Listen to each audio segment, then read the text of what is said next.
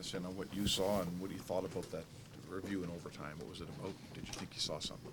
I saw just in the corner, Atkin, I don't even know who he's battling, but the puck kind of goes up and it goes off his stick. So I call high stick. That's what I saw on the ice, and then obviously the play goes on, and they score. So they have that review in place for a reason. I guess they determined they couldn't tell. What do you think sort of happened in the game for you guys that got you to that point in overtime? That got us to overtime? Just how do you think you guys played tonight, and what do you think the difference was? It's tight. It's a tight checking series. We said that all along. We knew that. It's little breaks here and there. It's little calls here and there. We haven't seemed to get many of the bounces, but I like the way I thought again. We had our looks, we had our chances, and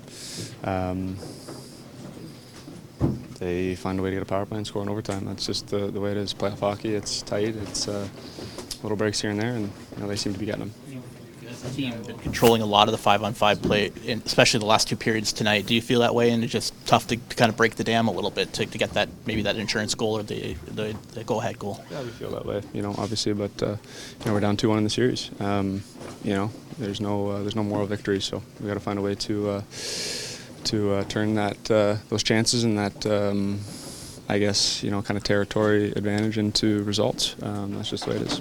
If you can clean up some of those penalties that are being taken, for sure. I mean, obviously, that's going to be the story again tonight. Is maybe besides the missed call, but it's penalties.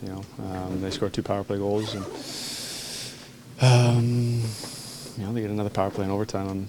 It is what it is.